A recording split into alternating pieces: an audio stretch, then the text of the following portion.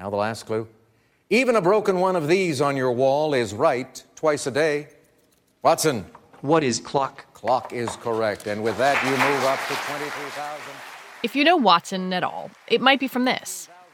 Jeopardy! In 2011, when Watson, IBM's computer system, played against champions Ken Jennings and Brad Rutter and won.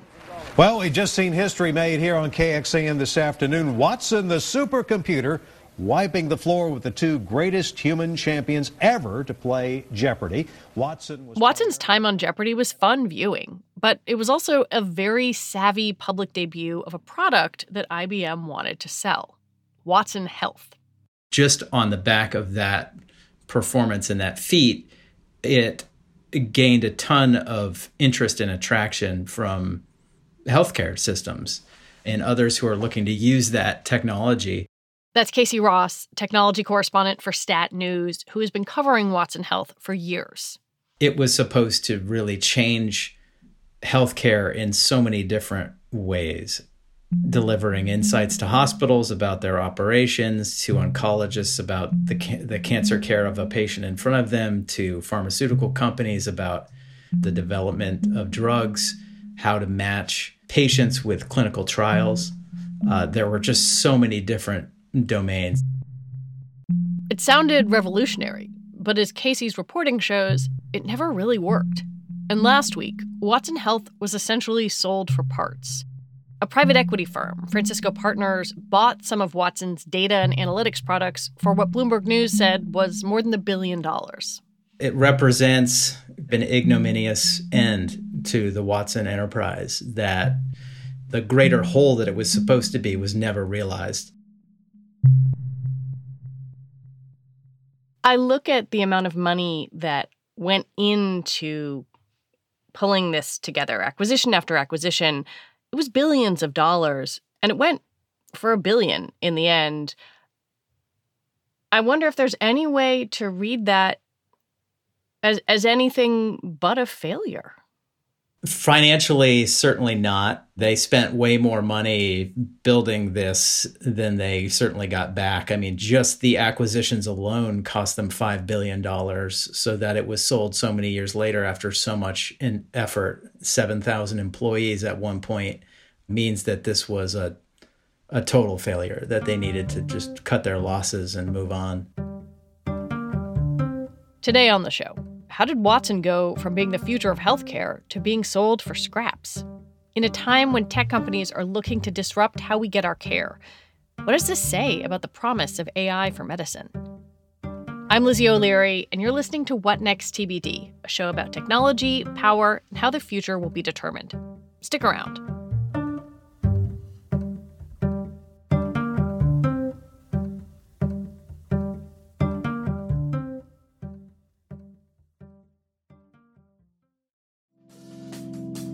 Reboot your credit card with Apple Card, the only credit card designed for iPhone. It gives you up to 3% daily cash back on every purchase. Plus, Apple Card has no fees, not even hidden ones. Apply for Apple Card now in the Wallet app on iPhone. Apple Card issued by Goldman Sachs Bank USA, Salt Lake City branch. Subject to credit approval. Variable APRs for Apple Card range from 19.24% to 29.49% based on creditworthiness. Rates as of February 1st, 2024. Terms and more at applecard.com. To understand why IBM, or any tech company, wants to be in the health data business, just think about going to the doctor to get some tests done. Maybe you need a sonogram or an X-ray. But then you have to see a specialist. And instead of seamless digital communication between the various providers, you find yourself carrying a CD of your own records around from doctor to doctor. As an individual, it's incredibly frustrating. As an industry-wide phenomenon, it presents an opportunity ripe for tech's favorite word, disruption. I mean, there's a tremendous amount of information that is collected every day on the care of hundreds of millions of people. And there is currently no way to connect that information, to link it to an individual across all the domains in which they get care, and then to develop a holistic picture of who they are, of what their diseases are, of what the best treatments are, and how best to ensure that they get the best care at the lowest possible cost. There is no connectivity right now that can do that at scale. I mean, you have health systems who have 6 different electronic health record systems, none of which talk to each other.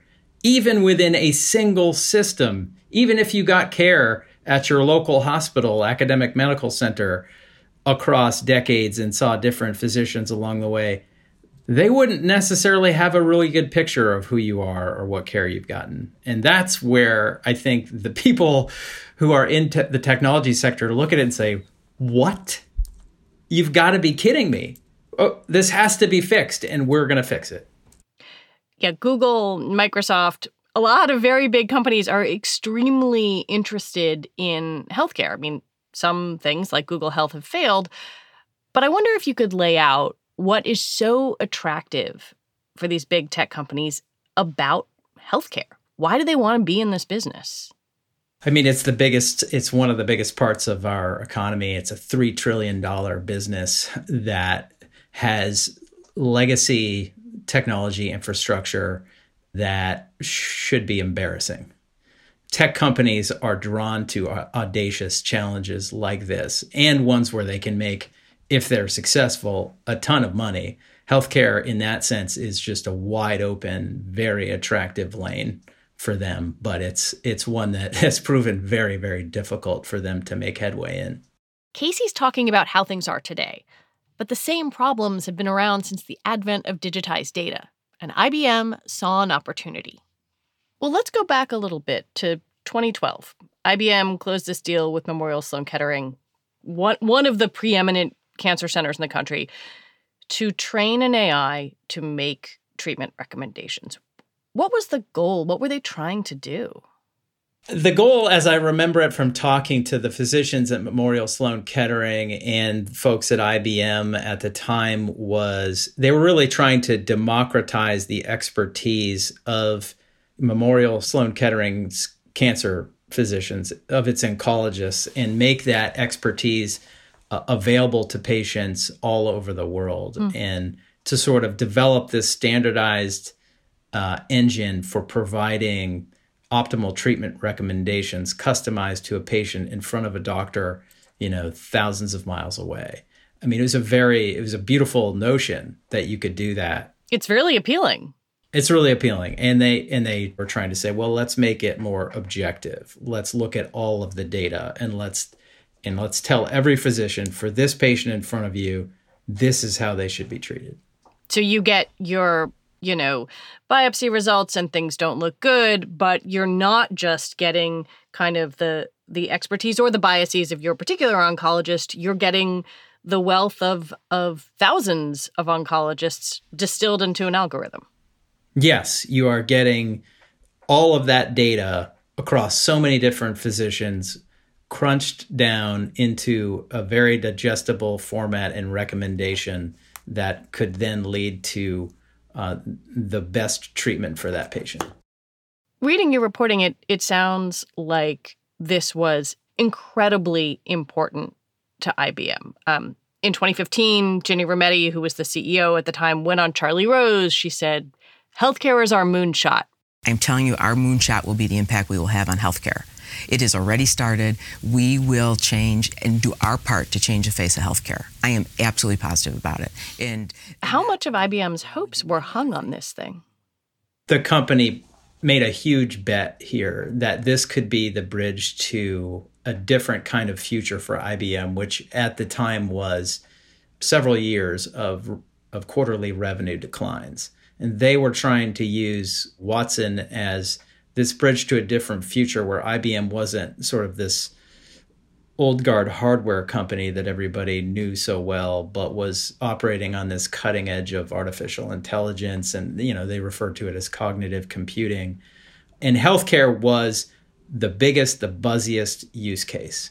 This was where they were going to really show the surpassing value of their technology. To do that, IBM needed massive amounts of data on which to train Watson. It got that data through acquisitions, eventually spending some $5 billion buying a series of health data companies. Truven, Phitel, Explorus, and Merge. Truven had the biggest insurance claims database in the nation with 300 million covered lives. I mean, tremendous data set. Explorus provided a clinical data set of actual electronic health records kept by health systems representing about 50 million or so patients. Phitel added on top of that, and Merge had a huge imaging database. So they had all this data, and that the idea was, you expose Watson to that, and it finds patterns that physicians and anyone else can't possibly find when looking at that data, given all the variables in it. So that was the idea. Except that was not the reality. One of IBM's high-profile partnerships with MD Anderson Cancer Center in Texas fell apart. A doctor involved told Casey that there wasn't enough data for the program to make good recommendations, and that Watson had trouble with the complexity of patient files. The partnership was later audited and shelved. IBM's big idea that Watson would provide the best cancer care around the world, that just didn't pan out.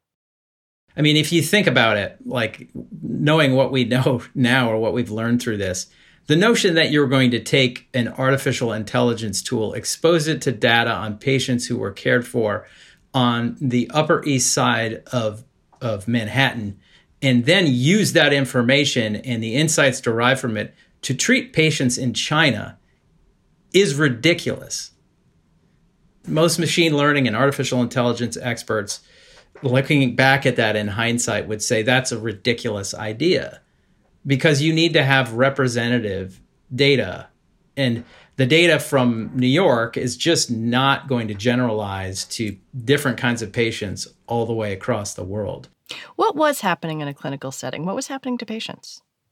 Mainly our window through the reporting was talking to physicians. We got concerns from them that the recommendations that it was giving were just not relevant. Like maybe it would suggest a particular kind of treatment that wasn't available in the locality in which it was making the recommendation, or that it just, the recommendation did not at all square with the treatment protocols that were in use at the local institution.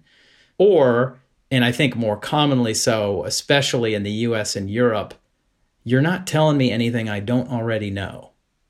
I think that was the big credibility gap for physicians. It was sort of like, well, duh. Yeah, I know that that's the chemotherapy I should pursue. I know that this treatment follows that one.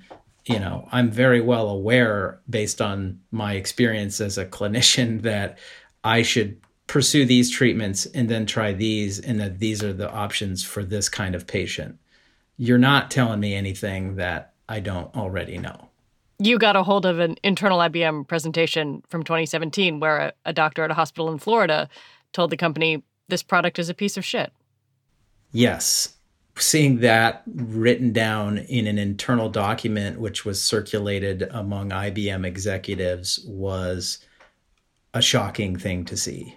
And it really underscored the extent of the gap between what IBM was saying in public and what was happening behind the scenes. When we come back, what IBM was saying and selling in public.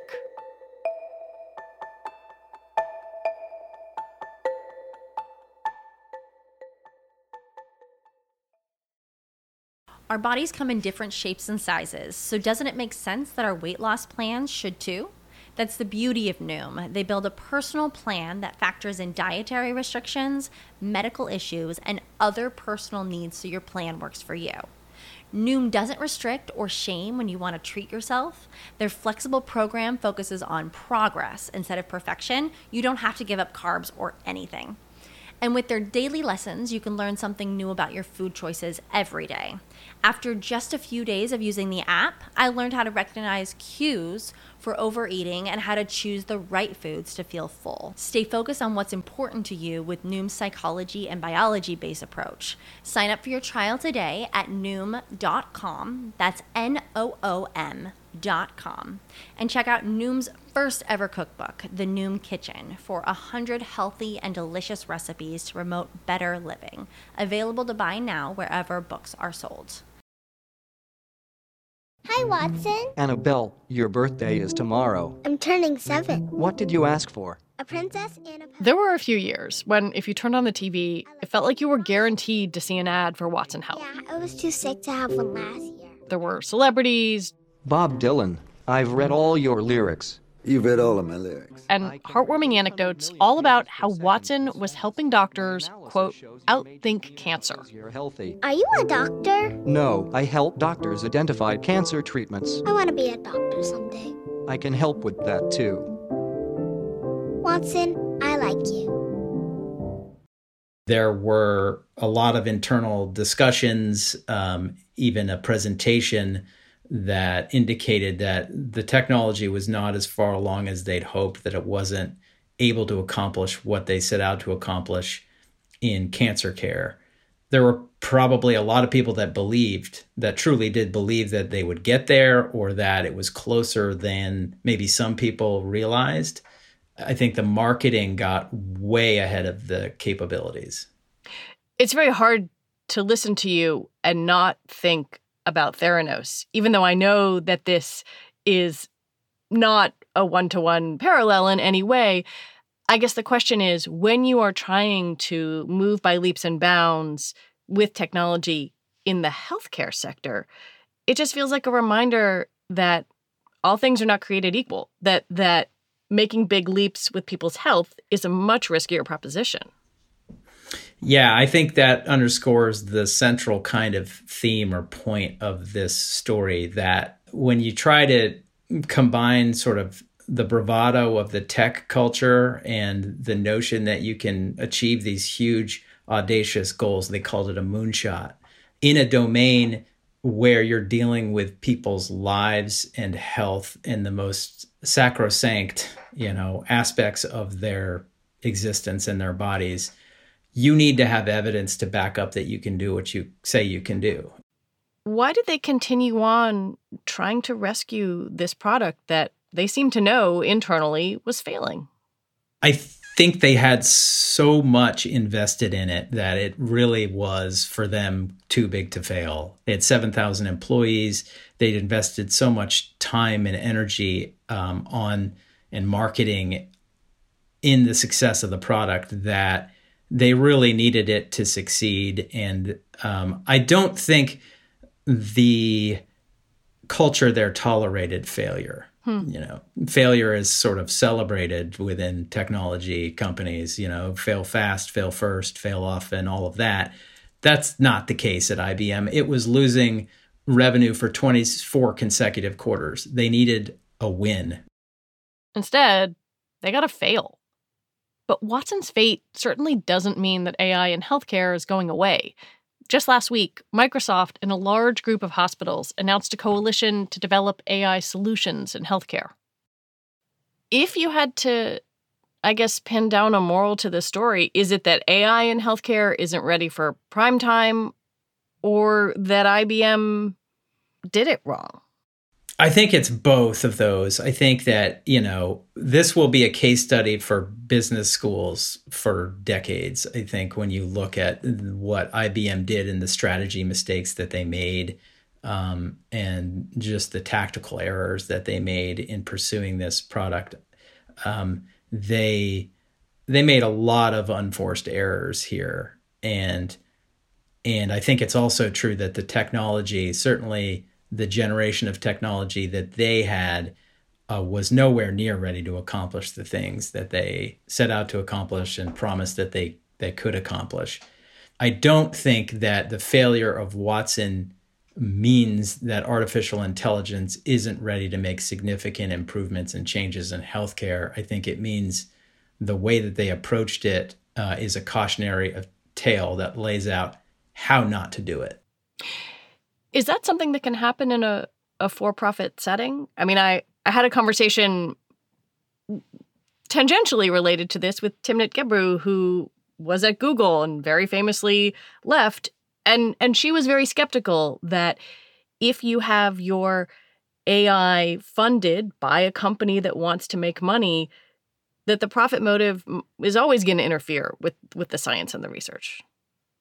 I think it is doable. I don't think it's automatically a product that's developed in a for-profit enterprise is doomed to failure.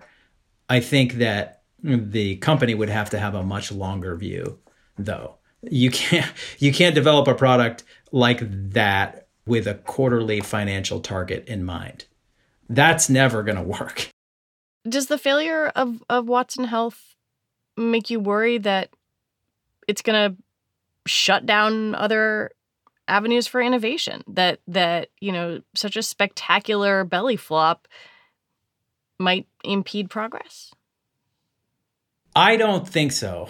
Like, when I think about it, there were so many mistakes that were made that were learned from, that if anything, it will facilitate faster learning and better decision making by other parties that are now poised to disrupt healthcare and make the progress that IBM failed to achieve.